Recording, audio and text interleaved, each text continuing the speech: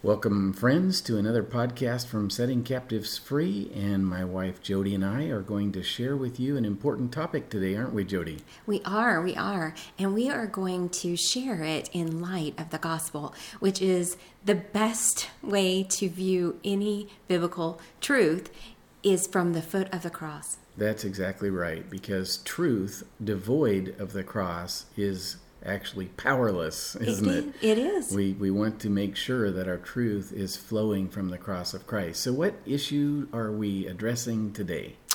Well, today we're addressing the issue of confession. At Setting Captives Free, every week we get a lot of letters from people who want questions answered, or they're confused about a specific biblical truth. They don't understand it in light of the gospel. So they write and they ask us questions about it, or they ask for input. And we have a letter like that this week that we received from an individual who was wanting to know more about confession. The concept was misunderstood and misapplied. But that really, when things are misunderstood and misapplied, it is an opportunity for the gospel to enlarge our hearts, to bring understanding to our minds so that we don't do that anymore. Right. That's a good point. Yeah, the letter was, in essence, a confession. He used the passage in James chapter 5, verse 16. Let's just read that. Therefore, confess your sins to each other and pray for each other so that you may be healed. The prayer of a righteous person is powerful and effective. And so he was writing to confess his sins to us. The problem is not as much in involving other people. Of course, we're just told to do that. We just saw that in James 5. The problem is in the discussion of the details.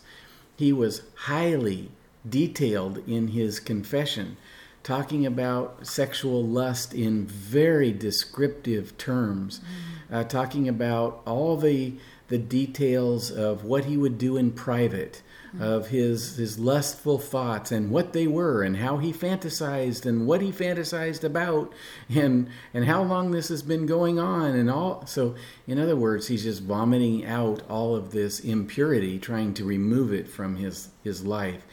One of the things that I want to share about his confession is this statement. He says, then later in another church around 2000, there was a preacher confessing that he had a problem with pornography and fantasizing about women and girls, and that he had the impression that he could have any woman he wanted. And listen to what he says about that preacher's confession. I don't know if that inspired me, but later, a few weeks or months after, I had, and then he goes into his descriptive language again about all the sins and fantasies and experiences that he was going through in his mind and how it was tempting him. Do you see how this pastor, standing up in front of people and getting the details of his own sin out there, led this person to do the same thing? Right, it did. And so what I'm understanding is that it isn't the confession that is wrong, it is the method of confession, or there's a right and wrong way to confess. Is that what I'm understanding? Yes, that's exactly right. We don't ever want to confess the details. We don't want to bring people into the experience of this sin, right, is what was really happening. Now, again, talking about the pastor who had, in essence, confessed all of his details of his lust, if you were to look at Hosea chapter 4, God is bringing charges against the priests, against the leaders of God's people. And he says this, and what the priests do, the people also do. Now that's a highly important understanding for anyone who is a pastor, anyone who is leading God's people. Because what you're in essence saying as a pastor is this: I want you to do what I'm doing. I want you to follow me as I follow Christ. What you're saying is, what I'm doing in the dark, which will become known, which will be shown clearly, this is what you're to do as well. Right. What the priests do, the people also do. And so for this pastor, now it's not just the problem that he confessed this publicly as he was preaching. The problem is that he was actually doing it. Right. And so leading other people, as we see from this man who wrote in with his confession, he was led astray. Now, question about that. What if the pastor was doing this in secret, but he didn't get up and say something like that in the pulpit? Would the people still be following him in what he does that's wrong? So here's a principle to understand. Whatever we do in secret becomes known. Yeah. Jesus talked about what you do in private will be made public. It will be shouted from the rooftops. So we cannot ever, ever hide sin. It will be exposed. It will be proclaimed. Even if you think about it in gospel terms, Jody, what Jesus did on the cross, that is from 12 to 3 p.m., the darkness came over the whole world. And Jesus was transacting with God the Father. God was laying your sin on his own Son. Jesus was receiving not only our sins, but God's wrath poured out on him in order that we would be free from it. And Jesus is what the Old Testament says, treading the winepress alone. He's there in the darkness, doing something that is saving the world. And then what happened? On the third day, as he rose from the dead, and later he was in the upper room, and what happened? He showed his wounds to the disciples and said, "Peace be with you." Yes. What he did in the darkness was displayed in public. Yes. What you do in private, you display in public. Always. You cannot escape it. Right. Pastors who sin in the dark are going to display it publicly, even if they're very careful to choose their words appropriately. They're still with their own spirit, displaying what they've done privately. Well, don't you think that pastors who get up and confess things like this pastor did, his past struggle with lust, right? Don't you think he's trying to identify with the people? Hey, I struggle with this. If you struggle with this, I'm approachable. Come to me. That's probably true, and we can't judge the motives for what he did. All we're saying is that what is done privately is displayed publicly always. Now, there's a way to identify with people as you speak with them. Hey, I'm a human being. I struggle with issues in my life too. Right. And we can address it like this. But remember what Paul told Timothy, which is that he talked about, in a wealthy home, some utensils are made of gold and silver, and some are made of wood and clay. The expensive utensils are used for special occasions, and the cheap ones are for everyday use. If you keep yourself pure, you will be a special utensil for honorable use. Your life will be clean, and you will be ready for the Master to use you for every good work. So what he's saying here is that the fact that we take time to wash at the cross and to fight against our sin, that we're cleansed from all unrighteousness as we wash at the cross and we live differently, we experience purity. That makes us usable to the Master. Remember Onesimus, when he ran away from Philemon, his master, he stole from him and ran away.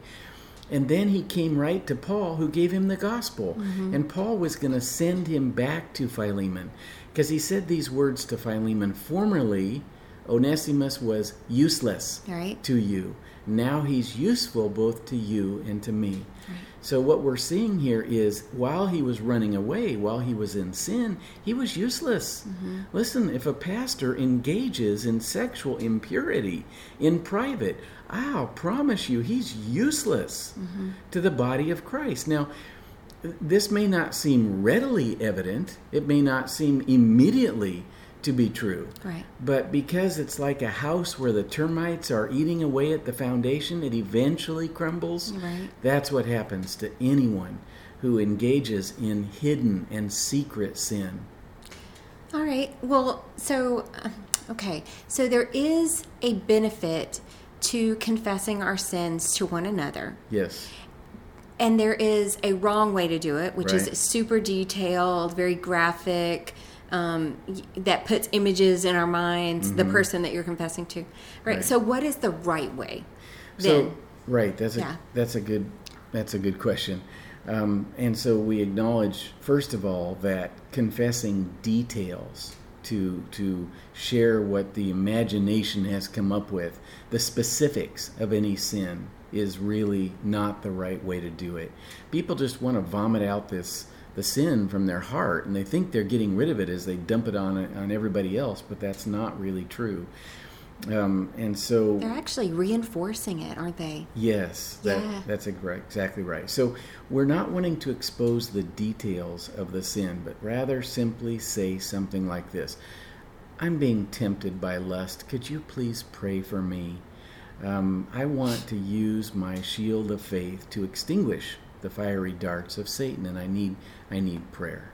Okay, that is a completely good way to do this. See, the reality is that in order to be free from Satan's power, we really need to begin confessing the truth of the gospel, right? And so we want to say something like, hey, I confess to you that Jesus has lived his life in my place. Yes. All right, so that when God looks at me, he sees his son. I'm hereby declaring that Jesus has died as the Lamb of God, and thereby he took away all my sin. I confess that his blood made an atonement for me, that his death pardoned me completely, that his burial buried my sins, that his resurrection justified me before God. And so I'm confessing the truth that I am holy and blameless as I stand before God without a single fault. Yes. What we're really confessing is that our sin has been removed, that we have been forgiven, that our debt is canceled, that we are new in Christ, that the old me that lived in bondage to lust died with Christ. I've been crucified with Christ, and I no longer live. So it's way more about confessing the truth of the gospel. And what happens, Jody, when we confess the details of our sin is that we are, in essence, we're solidifying those experiences in our mind and our heart. It's almost like we're gluing them to our soul. Right? Right? So Things you repeat get stuck in there. Yeah. You know, and the more you recount it, the more you remember it, the more you dwell on it, and then it's harder and harder to dislodge it. But when we focus on the gospel and we repeat the truth, the solution, the powerful cleansing blood of Jesus, when we recount that in our minds, it displaces, right? That's exactly right. In fact, it's interesting. This person wrote us back after he sent that huge, long, confession Original. of all the details. Yeah. He wrote us back and he said, "I still don't feel cleansed." He said, "I don't feel like I'm being cleansed, and I still have lustful thoughts, and I'm confessing to you." Well, of course not. You've just recounted every single bad thought you ever had. Right. You've just displayed it to the world. You have thought about it yourself as you were writing it. You remembered the details of it and were careful to paint the picture so that you could see it again and again and again. You're gluing this to your mind. Right. You know, the details are fresh in your mind. Of course you're not cleansed. Right. And so there's a right way to confess, which is to say, I am being tempted right now. Please pray for me, because remember James 5:16 says that we confess our sins one to another so that we can pray for each other. So the purpose is just to let you know I'm struggling and I'm having these difficulty controlling my thoughts, and would you pray for me? Right. And we should pray the gospel for that person. Right. Hallelujah. So that they can have their mind cleansed and reoriented to the cross and away from sin. That's what the evil one does. It says that wine sparkles in the cup, right? And that's what the evil one does. He sort of, like you would do with a baby, if you will. You shake a little rattle and they look at it and they smile and, oh, isn't that cute? And it's pretty. And they bat at it. And they really enjoy that engagement, right? Because they're babies and they like little shiny baubles, right? Well, that is exactly what the evil one does with us, right? He shakes the pretty thing and he says, oh, look over here, not realizing that on the other side is a viper that is going to bite you and poison you and make you feel like death. And we have to confess properly, confess the gospel, right? Say, yes, I'm struggling. Yes, I have flesh. There's no one in this world who does not have that. So, right, we all are in that boat together. So we confess that, yes, we have flesh. Yes, that flesh is weak. Yes, we are struggling. We ask someone to pray for us, someone who's spiritual, someone who knows the gospel, and who can say, yes, I will stand with you and I will remind you of how Jesus has cleansed us from our sins. Let me pray with you right now. And we pray the gospel over that person. And then they receive healing from the wounds of Jesus. They experience it anew. Yeah. Right? And then they're not reliving the death. They are reliving the life. Right, that we get from the cross. Oh, that's beautiful. Hallelujah. That's exactly the solution, because really what we're doing in running to the cross is fighting. Yes. We're fighting our sin. There isn't any way to look Satan in the eye, to see what he's dangling all the little shiny baubles and the wine as it sparkles in the cup. Right. To look at that and to say to yourself, I'm not going to do that. Because when I do that, it tastes really good and it gratifies my flesh and it feels really good, but I'm not going to do that. See, that's the wrong way to fight. All right. We come to the cross and we use blood Yes. to fight. We use the blood of Jesus and we remember that he made an atonement for us. He did. That he canceled our debt of sin, that he made us new in him, and we're testifying in essence that Jesus overcame our sin. Yes. And as we focus on the cross and the blood of Jesus, we experience the power of the Holy Spirit. And this is how to fight, not in the strength of your flesh, but in the power of the Holy Spirit. That's why, Jody, Revelation 12:11 says, and they have defeated him. Who's the him? The accuser of the brethren, right? The one who accuses them day and night before God. They have defeated him by the blood of the Lamb, not by their own efforts, right. Not by their white-knuckling strength saying, I'm not going to do that again. No, they defeat him by the blood of the Lamb and by their testimony, yes. Not by their confession, right. But by their testimony. Well, you notice here, don't you, that the testimony and the blood go hand in hand. So I'm testifying about what the blood of Jesus has done for me. Yes. And as I do that, I overcome the evil one. Right? It's glorious. It really is. And this is the joy and the freedom that we want for our brothers and sisters in Christ. So we don't get up and confess our details of our sin. We don't invite them to confess the details of their sin. We spend much more time focusing on the details of the cross. Yes. Christ's death for our sins and his glorious resurrection, proving that the payment was accepted.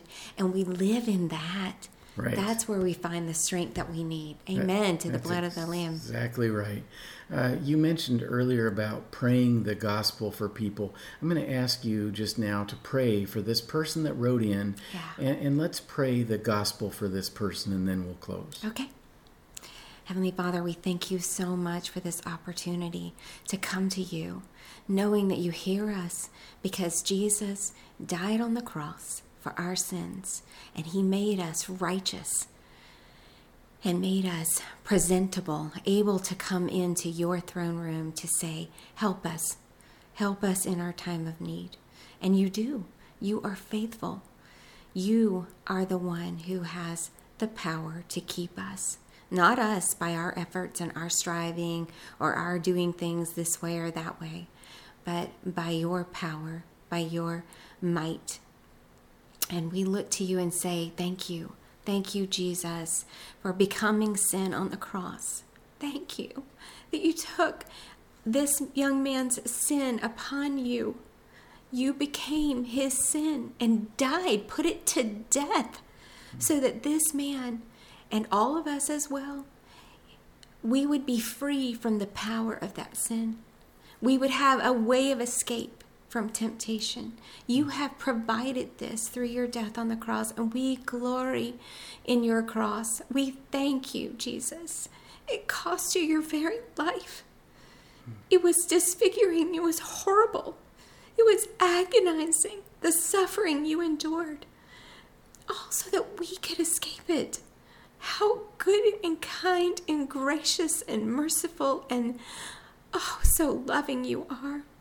And I pray right now for the healing of this man that wrote in. I pray that he would experience healing through your wounds, that he would look to the cross today and he would remember the work that you have finished so that he can be free.